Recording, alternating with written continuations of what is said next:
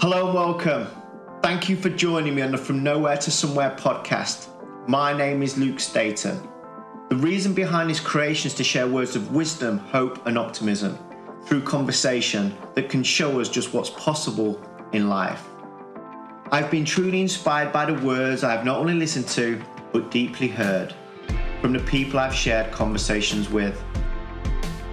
I hope you enjoy hearing how everyday people overcome trials and tribulations, and when faced with adversity, find a way to use this to their advantage. Common theme throughout, from all the different guests on the series, from wherever they are from, whatever beginning, whatever background, is they all have a desire for more from life. They all want to live a life of fulfillment.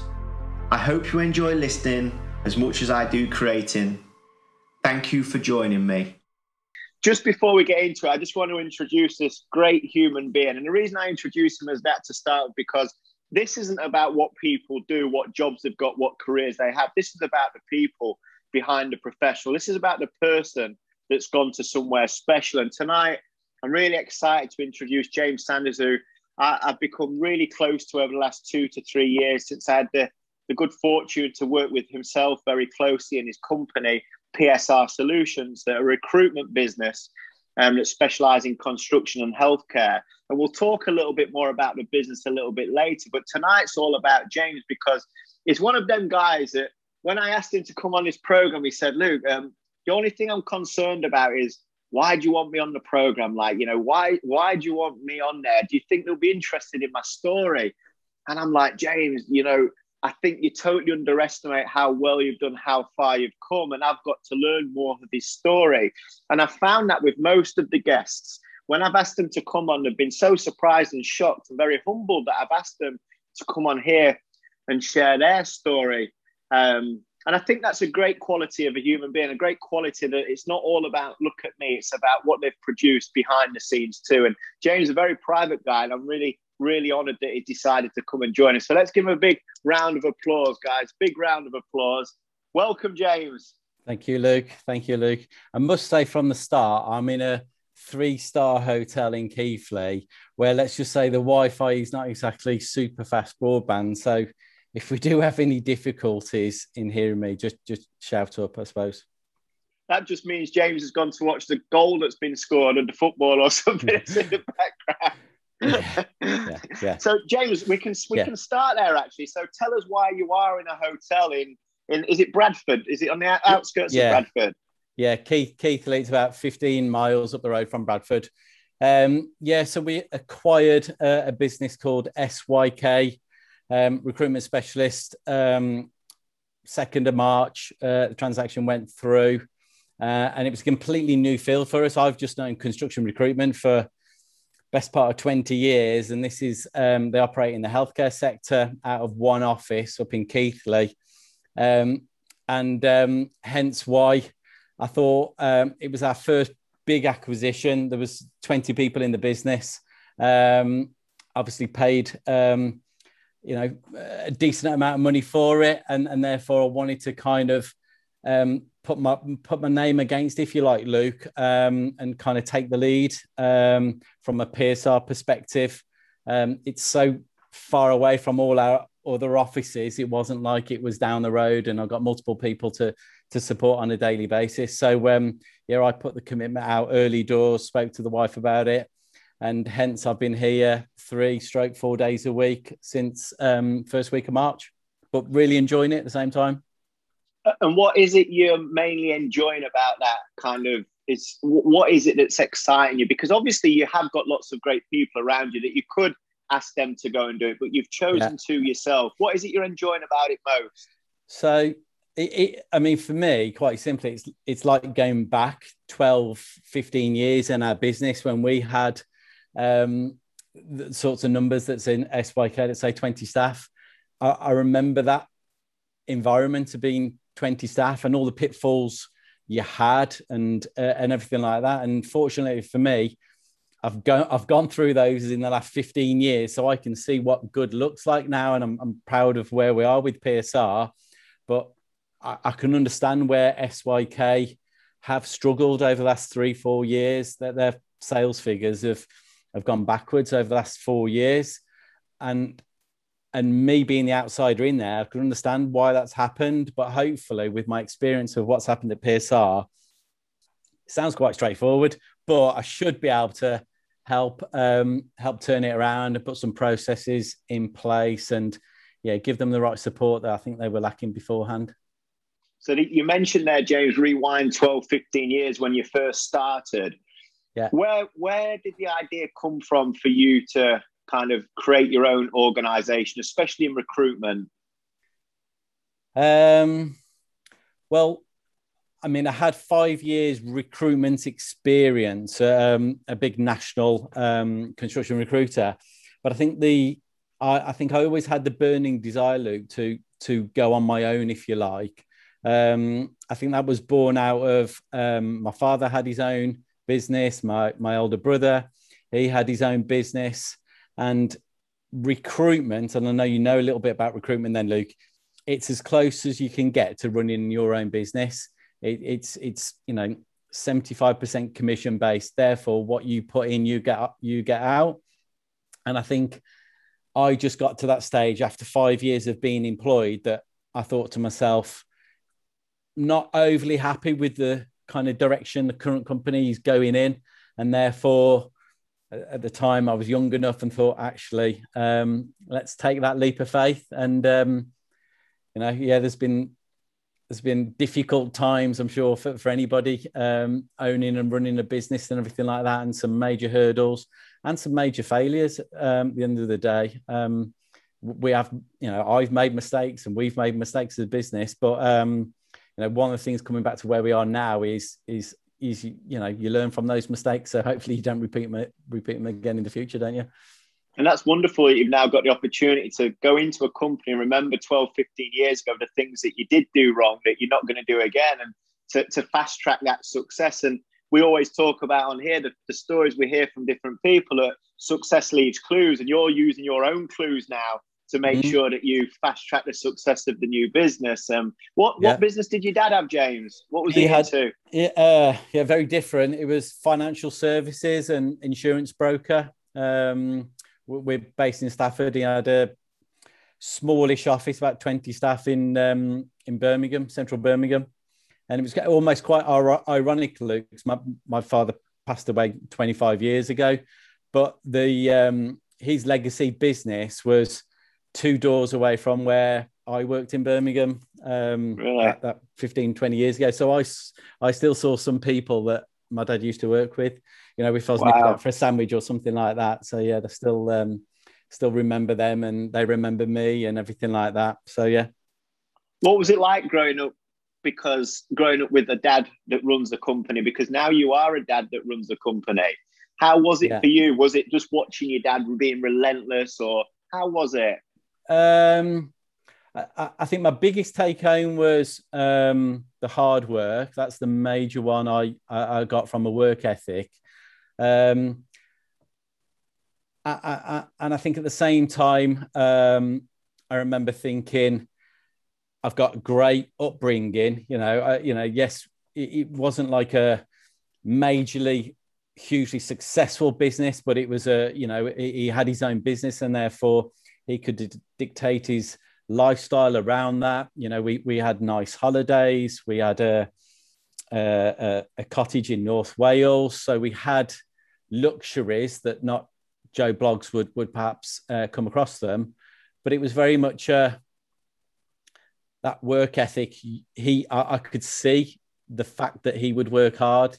Birmingham is, let's say, 45 minutes down the road, and I remember thinking as a 10, 12, 14-year-old that my dad's having his tea at 9:30 at night, and that was just quite normal for him because he wouldn't get home from work till 8 o'clock, and by the time he sat there having his dinner at 9 o'clock, and I've eaten at 5:30 like every normal person with my mom and my elder brother or something like that. So I did think to myself, there's a work ethic there that he perhaps didn't get the balance right that I guess we all probably strive for, but it was my biggest take home anyway.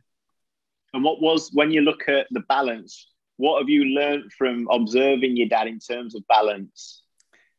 Yeah, that point that he did get it wrong. I think Luke, he certainly didn't he didn't spend enough time perhaps during the week at home than perhaps he should have done. Hence his life was cut short, and I'm sure he had goals for the future, but life is so precious, and he didn't get to enjoy those goals. So it is a big take home that kind of the old analogy, you take every day as it comes and all that sort of stuff. And you never know what's around the corner. It's only one life, all that sort of stuff. But I think it's important to look at what you've got, the here and now, because, my daughter turned 13 this week, and it's just literally 13 years have flown by. But at the same time, I look back at the memories we've had and shared in that period of time. And I think actually, I do work hard, but at the same time, I try and make sure I'm there for certain parts of my family life that are crucial. And do you ever catch yourself, James, being so driven and ambitious? You just acquired another business. Do you ever catch yourself maybe going too far and you kind of quickly give yourself a check, or does your wife give you the check for you? There's a compromise there somewhere, I think. I think the biggest issue, I'm sure everybody listening would probably agree with this, because of technology, how it is nowadays. It's so easy to get lost in the moment of, well, I'm sat watching a family film on a Saturday night when I should be having a laugh with the family, but I find myself with the phone in my hand thinking, oh, I've just remembered that. I set myself a reminder so I can do that Monday morning. And before you know it, I'm half watching a film and I'm half working, and it's 7:00 on a Saturday evening. So that's difficult to kind of really park to one side. Certainly, I think if you're owning or running a business in a senior position there, where if you get ideas in your head, you've got to kind of write them down and not forget them or anything like that, because they're probably important ones that you actually want to action. And often in the moment, everyone's running around and people are after your attention, everything like that. It's the away time from work that is perhaps the thinking time anyway. What do you do now to have that away time? What kind of things do you get up to? I like the golf. I like kind of sporting activities, but that doesn't sound though, Luke.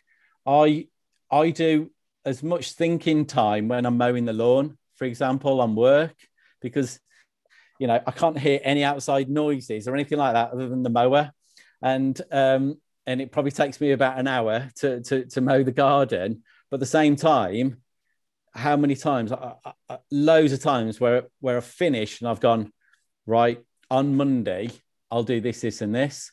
So I do kind of use those, I don't know, hours here, there, and everywhere to kind of reflect on where I am, what's going on in my life and everything like that. But yeah, I think the good thing about recruitment though is actually 5:30, 6:00 or whatever it is on a Friday, you're not really going to hear from a candidate or client or anything like that. You might have the odd call message from a staff member, but you can actually switch off, majority of time, evenings and weekends. And that was probably a draw to office-like work and recruitment work, because I worked a little bit in the leisure industry growing up as a kid.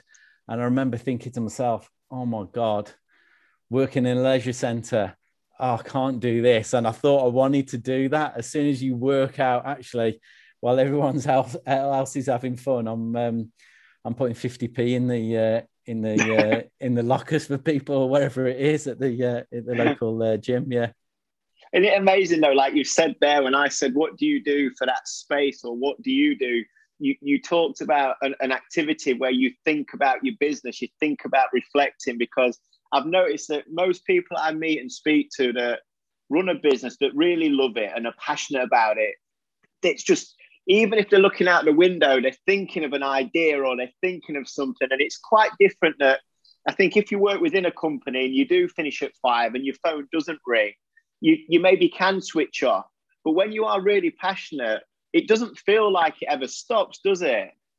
No, it doesn't. It doesn't. No, and I think that's the passion, though, because and I'm sure you've all heard the analogies about working for your passion, everything like that, and therefore it doesn't feel like work.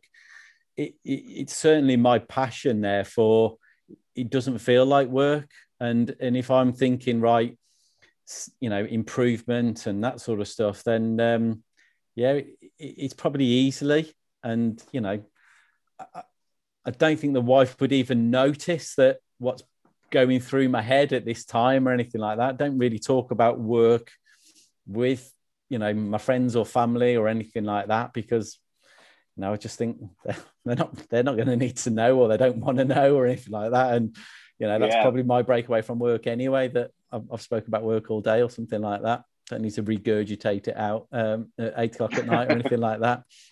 And what is it you think that you are so passionate about?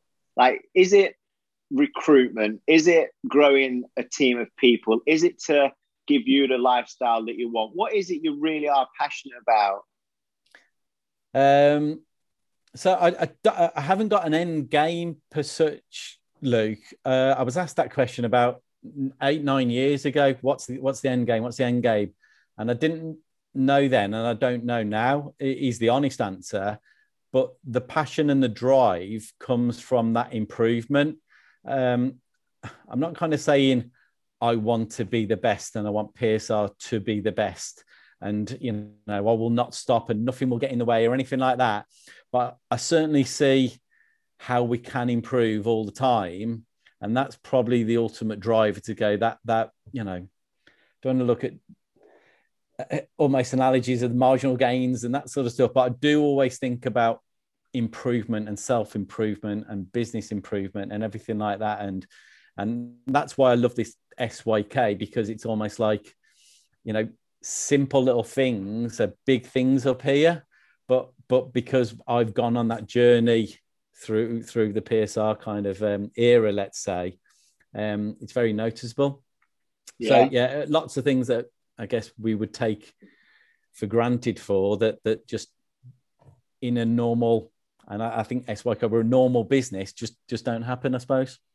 So I think there's a driver there to improve, self-improve all the time, I think, Luke. And what have you done? So when you look back now to when you first set up your business, what have you done to improve you? Has it been your network? Has it been education? Or has it been a combination? What would you say is taking you from that kind of naive guy that's in a company that goes, I'm going to do this myself, to now sat here running such a successful company as you do, and buying another one through lockdown when everybody else is kind of, panicking? You're investing and growing. What's some of the things that you've done early on in your career to educate and develop yourself as a leader, as a business owner? I'm not afraid to ask is probably the major one. I've not done too much on the self-development education. I don't read overly much, Luke. But I'm not afraid to ask, and I'm not afraid to use my network, and even my network within PSR or my network externally.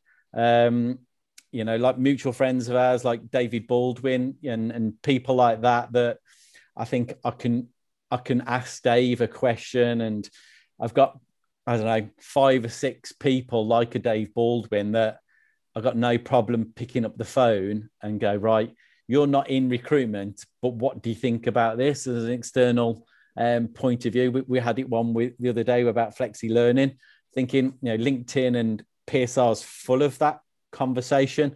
I want to investigate what else is out there. And, I think I've improved by listening and taking advice from a small circle of people that I trust. So I think certainly a big take home for PSR is kind of surrounding yourself with good people and putting, trust in them, and vice versa, trust back the other way. And I think that's really got us to where we are today, I suppose. And me personally, I think those people know, and they kind of come along the journey as well. And they might have nothing to do with business or anything like that, but the the key personnel, I think, around me that I trust, because you can't listen to some of those outside noises, so to speak. Because I think if everyone wants to give their opinion, they probably will, don't they? But I can listen, and I think listening is actually probably one of my good skills and strengths. But how much probably goes in one ear and out the other to a certain group, let's say. But one group I'm probably keen on. Yeah, and I think that was definitely something I noticed about you. I think in our first meeting with me, you, and David and John Burks, that are obviously very close to you, I don't think you hardly spoke, because I noticed that you spoke about David Baldwin too. He'll be the quietest person in most meetings. He just listens, just like you. I noticed when we first met, you hardly spoke. You just listened, and maybe at the end you start to articulate questions and writing things down. And too often people want to be the voice in the room, but how can you learn if you're constantly the voice? And I definitely have noticed that in you in lots of meetings, but also when me and you have had conversations, you ask something, but then you take the space to listen to the answer. Yeah. And you've often made me feel, James, that when you rang me about anything, I feel comfortable to say whatever I feel, my answer, rather than thinking, you might not like this. Yeah. You've heard that classic one, which it stuck with me. There's two of these and one of these as well. And I think that's little things like that have probably stuck with me as well. Yeah. And I think that the listening one is important, Luke. Absolutely. Yeah.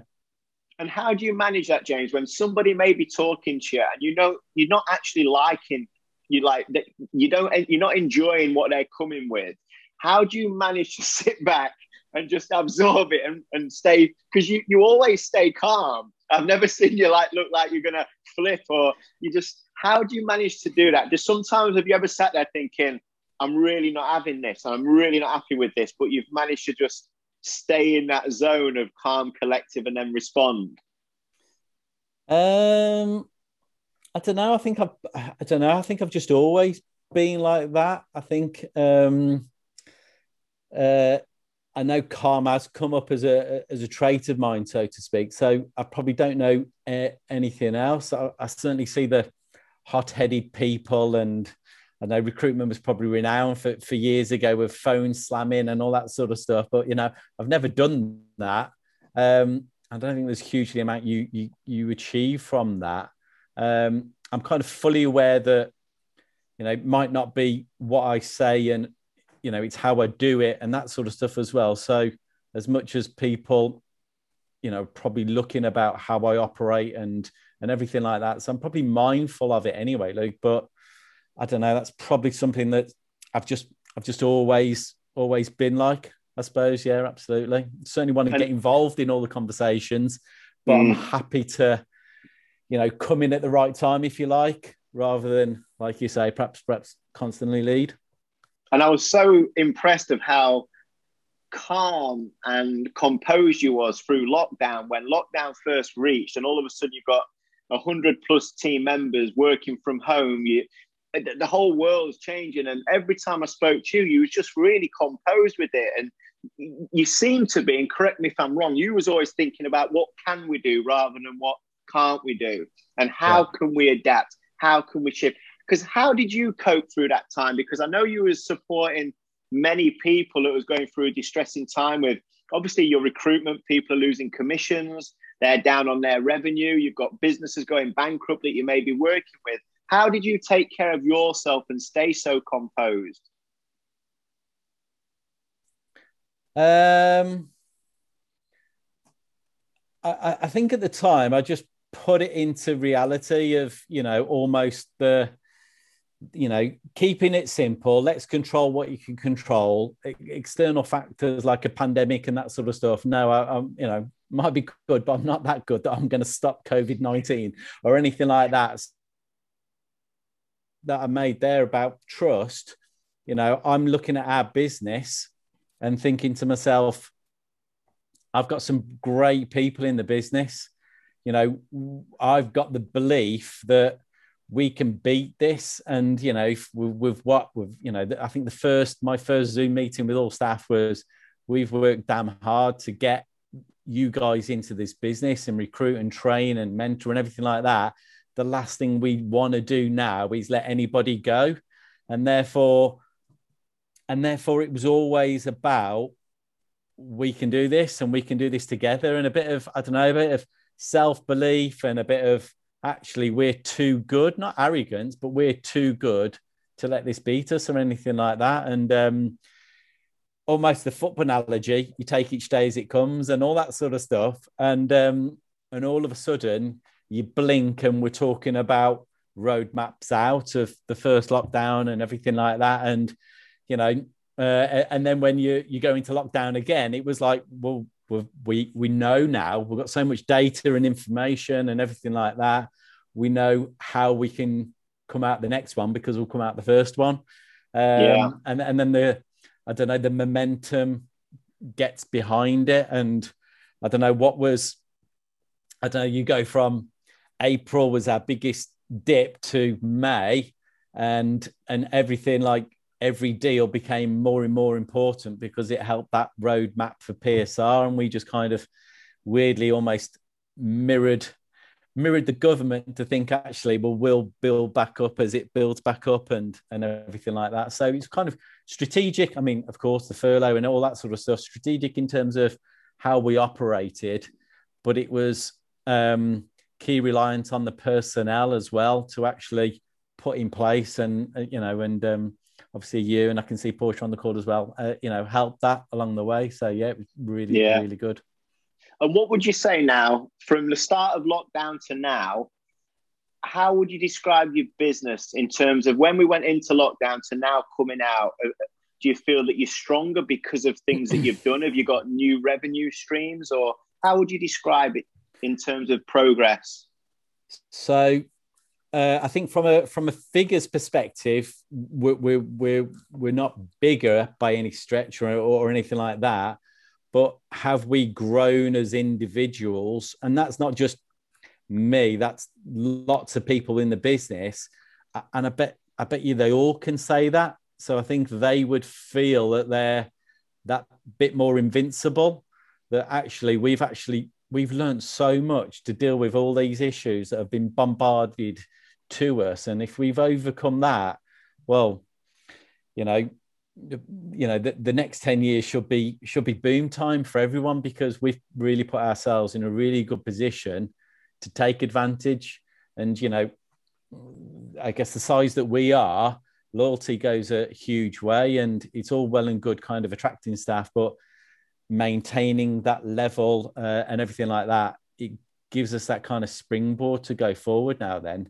And yeah, I'm excited everything that we've achieved, but I'm more excited about the next 10 years because, I can just see really good things. And, again, I come back to that point on me. I haven't got that definitive end goal for me, but I get my kick off seeing others do really, really well. And because I know that's adding to the overall picture and everything like that. So when I still hear the bell being rang in an office because someone's done a deal or something like that, then I'm kind of thinking, well, brilliant. That's great news. Yeah. And who'd have thought at the start of the lockdown that you'd have been buying a business on the way out of it? Sorry, Luke, say that again. I said, imagine who'd have thought, James, at the start of the first lockdown, that coming out of lockdown this time round, you'd have been acquiring a new business as well. I know. Yeah, absolutely. Yeah.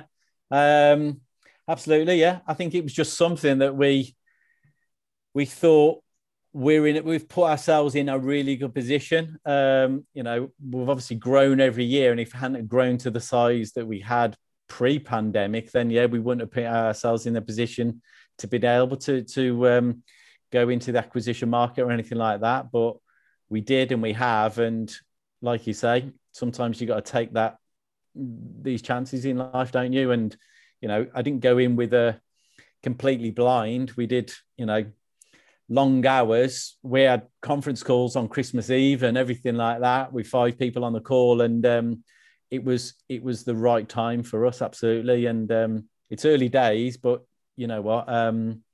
So far, so good. So take us back then, James, because I love the early beginning when you're working for that company that you're not overly enjoying it, and you decide you're going to set up for yourself. What was that like setting up? Did you have some financial backing? Did you have a partner, or did you just literally walk out the door and set up and off you go? So no financial backing. I did buy one of those Z4s, and I sold that actually. So that was probably my financial backing that I had. And I bought £1,000 Renault Laguna from a Z4, and I was thinking to myself, I'm not sure. I'm probably too old before my time, because I think I was probably only about 26 at the time. But no, I got that sense that I could do it, Luke. And I went to set up my own business. Didn't know what it was going to be called, on my own, because my dad had his own business. My brother had his own business. And I told my top tier, if you like, when I was at Hill McGlynn, I told my team leaders that I was going off to go and do it on my own. And tomorrow I'm going to have my notice in, but I'd asked them to stay late on a Thursday night and to talk to them directly. So I felt I owed it to them to give them the heads up before I handed my notice in, so to speak. And one of my team leaders said, are you shooting off? Because let's go for a beer. And we went for a beer that night, and we had a game of pool across the road. And he said, right, if you're leaving, I'm coming with you. And in that kind of split second, 2 beers in and losing at pool, I thought, actually, he's good. I rate him. And yet kind of, let's do it. And yes, we started that journey together. It was myself and a lad called Mark Palmer, who is no longer in the business now. But back then, I think it was a good decision. Who knows what that future might have looked like if I had just gone me, myself and I. But I think I look back at the time, and I think me and Mark worked well together. We bounced off each other, and all of a sudden it gave us that springboard to perhaps get, up and running that little bit quicker, really, with 2 of us putting fees on the board, if you like. Gave us a platform to hire our first app member and everything like that. So it kind of started escalating from there, really. So that first year, James, can you remember? I know you got a great attention to detail. Can you remember that first year, your business turnover? Yeah, I can. £68,000 was our first year that we did. And that's not great at all, Luke. And there was times in that I thought, oh, God, I probably used to bill over 200 grand on my own on a perm desk, and year one was 68 grand.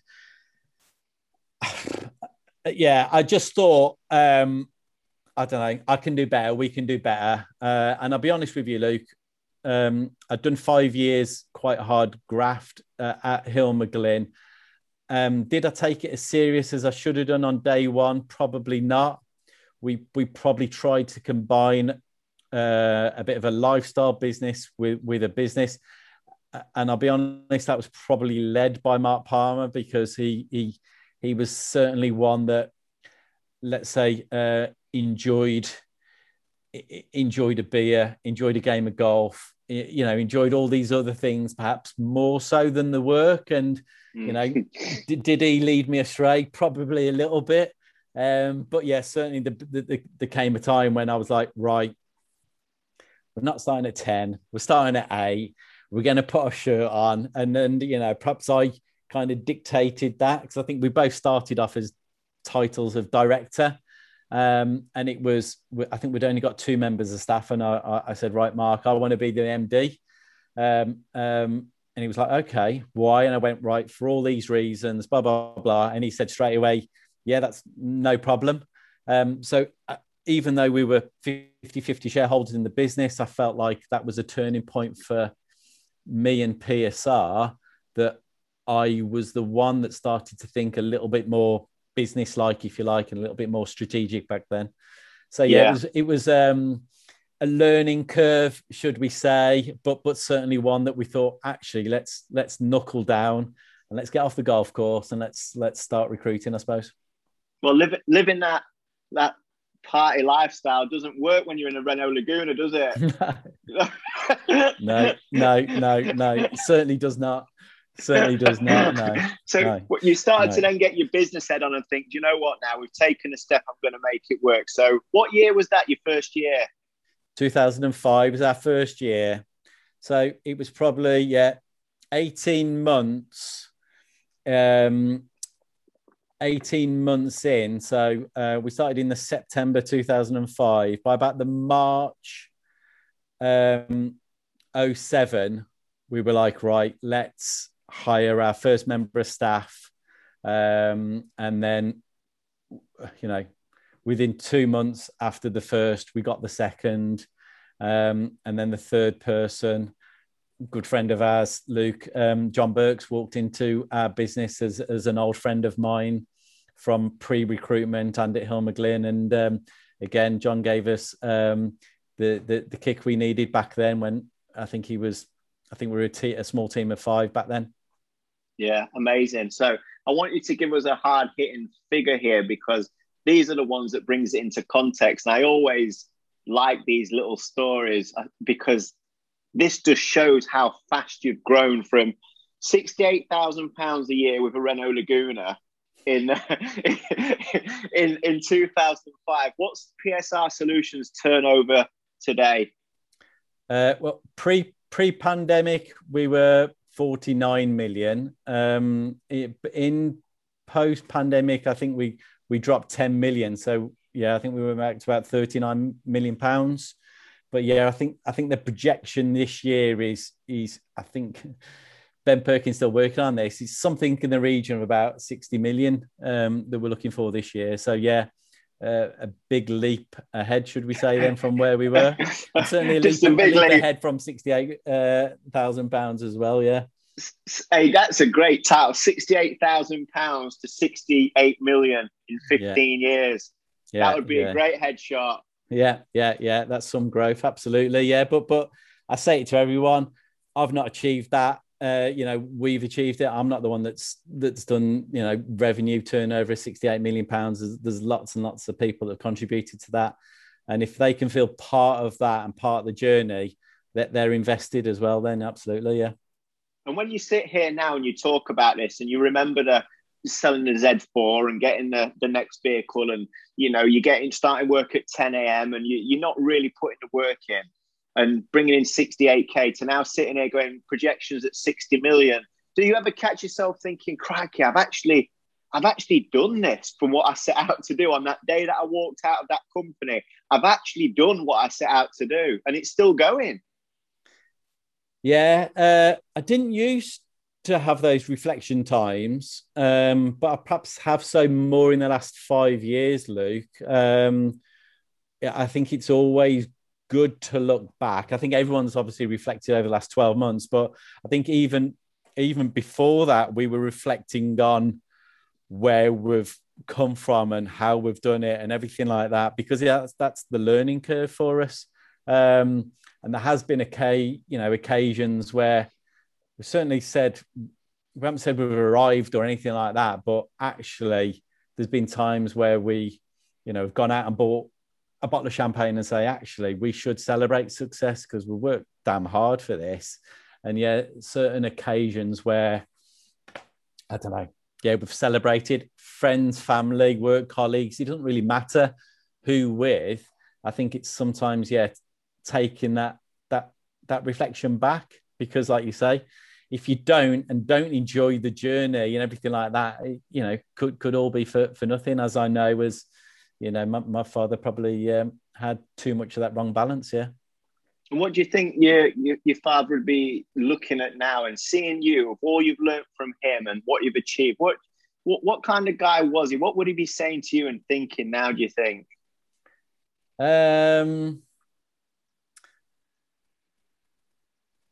Have you done that? Right. He was probably quite, probably old school father of nothing's good enough, but always want improvement anyway. He used to watch me play football, and certainly it was never anything that I'd done well. It was always probably what you should have done and could have done. So I'm sure he would have been always looking at the next, looking ahead rather than perhaps, patting my back. Probably one pat on the back and to hits around the head about looking forward, I suppose. So I'm sure, I'd like to think he'd be proud of, what myself, my brother have achieved and everything like that. He was quite a clever guy. I remember thinking that, could do a crossword, within minutes and all that sort of stuff. So I remember thinking, he's a clever guy and, kind of get to where he is and everything like that. I haven't got his brains, but hopefully, from a business acumen, have hopefully made him proud. Yeah, brilliant, and I'm sure you have too. Even and I totally get that regarding the culture. It to say just well done. It isn't, is it? It's well done, but you could have just done what if you'd have done that as well. Who knows what else you could have got to? And as you sit there now and you talk about looking forward, and I know you said earlier that you haven't really got an end game. How do you see your role within the business? How do you see your development now moving forward as you're acquiring more businesses? Because I know you're very hands-on, clearly, because you're right in the thick of things again at the new company. How do you see your role progressing, and what do you want your future to look like? Yeah, so using this SYK as the example, I think if I can go in there, make the difference, and I learn a lot, then I think I can pass those learnings on to other people within the business. And therefore, if it was another type of business, or hopefully the next acquisition, because I know this is early days, but I think we've got almost the bug, if you like, for looking at other opportunities in the future, then I don't see it being me as the point of contact, but I see me supporting someone else about, actually, this is how I tackle, that intro meeting when you first meet the whole team, and, the individuals, this is what you want to say, think about and everything like that. So if I can pass that learning on to other people within the business, great. I can start perhaps being a little bit more strategic and going back to the things that, I love doing. But I'll give you the classic example, Luke, is because I'm invested in this business here, I was doing a consultant's business plan today, which is something we do with all our staff and everything like that. And I love doing these business plans because this is a consultant who, has been there 4 years, might only bill 120 grand a year, and it's about him and his area work and sexual business. And we had probably an hour and a half meeting with him, which he's never had before in like 6 years. But I was like asking him questions. How do you do this? How can you do that? And I'd like to think I got as much out of it as he did, because I could see his almost need and love for the job. And actually, I can do this, I can do that, and everything like that. And all of a sudden, I know he left the room excited about the future. So I'm kind of thinking to myself, we've got to cock up for that not to deliver from here on in. So I've almost going like, well, there's one that's taken care of. That's obviously the plan doing that with more and more people is it's what I enjoy, I suppose. But I don't know, for me, after this, I do think the more people that step up within the business, Luke, then perhaps, the more time I can perhaps maybe spend, maybe an extra round of golf, work it into my week and that sort of stuff as well. But yeah, I've certainly got the hunger and drive myself anyway. And do you have any? I know you're a very competitive guy, very driven, very ambitious. Have you got something in mind that you're looking to? Do you have like, we want to reach £100 million turnover, and then that's a target that we've reached? Because I know there'll be a next target and a next target. But what is it you're really going for in terms of revenue or amounts of people that you want to have in your company? What targets have you got in front of you at the moment? So we have got that target, yeah. So we are 6 years into our 10-year business plan. So we put that business plan in place in 2015 because we'd achieved a 5-year business plan. We'd achieved that a year early, and so it was 2015. I turned 40. And again, from a milestone perspective, I was thinking, what does 10 years look like? And if we can take this business from here to there and I get to 50, well, then does it give me choices and options when I'm at 50, which would be a great number for me to get to. And yeah, so way back then, when I think we had 50 staff, I think it was in 2015, or just got to 50 staff. Yeah, we put in kind of 5 key milestones. They're not necessarily purpose-driven milestones. They're all around numbers, but to us, it was quite easy to memorize those numbers, and we do talk about them. We talk about them every year at conference. We talk about them at our half-yearly conferences as well, just to keep people on track. And that is, to take the business to 100 mil turnover business with 150 staff, generating 20 million pounds in gross margin and 5 million pounds in net profit. Amazing. So that was, I think the last one was 6 offices. And I think we perhaps achieved that in the first 4 years, I think it was, or 5 years. So yeah, we're 1 down and 4 left to go. But it's like anything.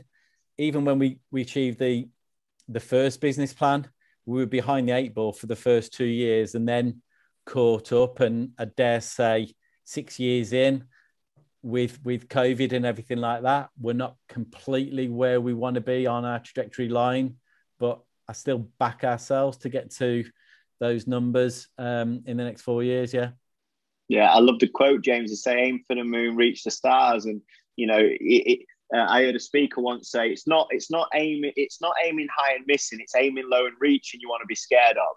And I think that's so true, isn't it? Because if you was aiming for 70 million, would you just reach 45, 50 and be sat there? It's like the more you stretch, it seems to be the more that you can get from yourself, isn't it?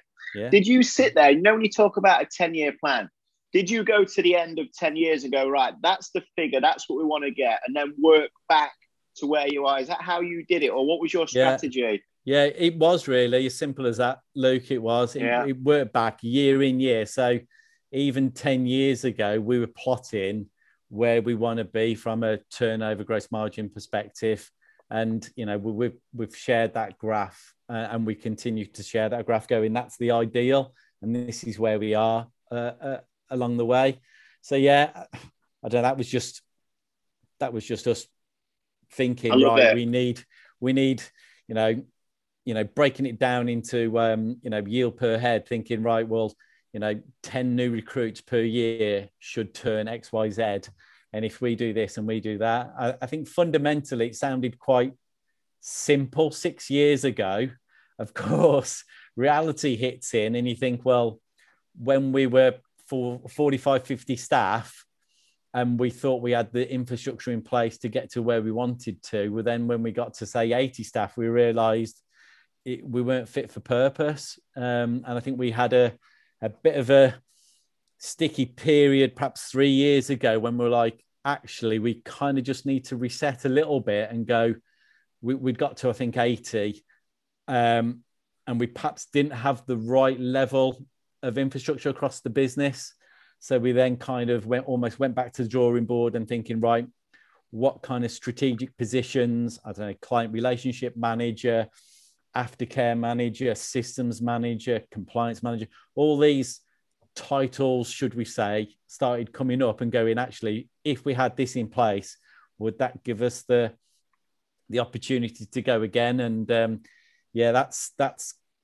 was difficult because we thought it'd be dead easy, but no, that's been our hardest point, is trying to create a business that could take us to the levels. And we perhaps thought it was going to be we thought we had it in place, and quite clearly we hadn't really. Well, it's really interesting to know that you set your targets 10 years in front, and then you worked back and then started to apply things. And what's been some of the biggest challenges you've faced in terms of growing amounts of people that you need to hit the revenue targets that you want? Our biggest challenge is to keep those foundations and true to our word from our values, because as much as I'm certainly not involved in every single new recruit within the business, but it's so key that those people are hiring are on our wavelength and they stick to those values that we operate in. And, that could be anything from formatting a CV to answering a phone call or anything like that. It was easy when there was 10 or 15 of us because we all learned off each other. But the bigger you get, the more diluted it could get. So yeah, I think our biggest challenge is to not dilute the high bar, the high expectation, doing things the right way, and all that sort of stuff. That's been the hardest part. And then, like with any business, it's finding the right staff, because it's easy to find staff, but yeah, finding the right staff that fit the business. And that, I would say 90% of that is personality and that work ethic and everything like that, really. Yeah, so I guess you can find the people to hit the numbers, but can you find the people to fit the culture that people enjoy sitting next to them as well, and they hit the numbers? Because you and I have spoke often about trust and performance. If you got someone that you can trust and they perform, you are flying, aren't you then? But it's absolutely. multiplying that, isn't it, time and time again? Yeah. And it's to keep, one of the challenges as well is, like you say, everyone's different and everyone's own personal objectives change over the years, because like you say, it's all well and good thinking out Pierce are established 15 years and everything like that, but everyone's life changes. They have family, they have, their rewards is buying their first house, then all of a sudden their outlook on life changes. So it's difficult to keep those people on your wavelength when they might, turn into that monster. And, some of the stuff we can control, but other stuff we can't control. But we just need to perhaps stay to our true word. And, if they start falling off our page, if you like, then we need to think about the business and not the complete individual. And Nathan Hazelwood's on this call, and he'll probably know exactly those examples that we're talking about. So you've got, and I know we've had these conversations, but there's lots of people on here that starting their businesses, have got businesses and have the same challenges on different levels. So I'm going to give you an analogy here, James, and share your views on it, maybe from when you first started to what you've learned now. So imagine you've got a person in your business that's absolutely smashing it, on fire, bringing in lots and lots of revenue, but is a real pain in the ass. What do you do with that? Do you just put up with it because they're bringing in lots of money for the business? Or do you think, do you know what? They might be bringing in lots of money, but they're a real pain in the ass that's affecting other people. How do you manage that dynamic? Because revenue is important for every business. And you can totally understand when somebody's flying and people are like, just let him keep flying. He's all right. Let him keep going. What damage can that cause if you do just override that trust and that personality just for revenue creation? Yeah, I think the bit that I picked up on where you said there then, Luke, is the minute it starts impacting others within the business. And, I guess my role would be a coach to that person. And that's where, you take them off site, you take them for a meal, and you get to ask about them as individuals, their motivators and all that sort of stuff, and their family circumstances. Because a lot of it sometimes in an office environment is ego and bravado and everything like that. You take them out of that situation and take them for a nice meal or something like that, and all of a sudden they'll oh, sorry, James, sorry this, sorry that. So there's a coaching element that I think you can get into people's head and actually get them to see what you're trying to achieve. And if they want to be part of the journey, well, then they'll be part of the journey. But like you say, if they then go, actually, it's about myself or how I operate, and that is affecting the bigger picture of the business, the office or the team or anything like that, then you do have to put the business over revenue. Absolutely. And we've probably had 3 cases in 15 years where that's happened. But like you say, if that was our first member of staff, there's not really that much damage they could do. But as the bigger we get, the more damage they could perhaps do.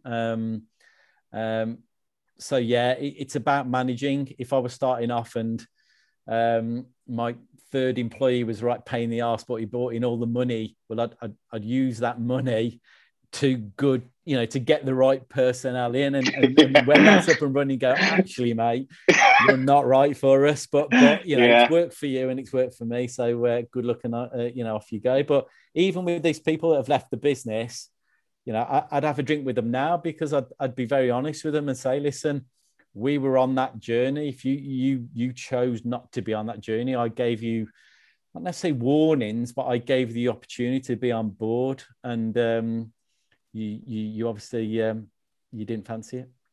I think it's great that you give people that opportunity, that chance to make them aware of how they're being, and also because I think sometimes people are maybe being in a way that they're not aware of. Yeah, if you give them the opportunity by sharing with them how potentially they are coming across and the effect, lots of people will want to shift that behavior because they don't want to be that person, but they've got into that trap of focusing on how much money they can create or whatever that trap is. And I think that's great that you give them the opportunity. And if they don't, then it's like, well, there's nothing more we can do. This relationship doesn't work any longer. Absolutely. James, you know what?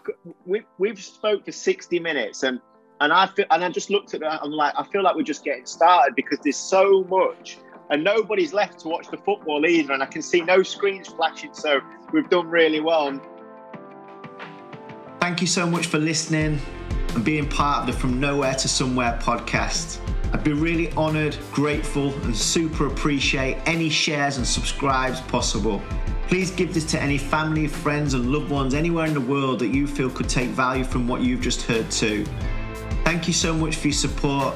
I look forward to speaking to you real soon on the next episode. From me to you, have a wonderful day. Take care. All my love, energy, inspiration, Luke Staton.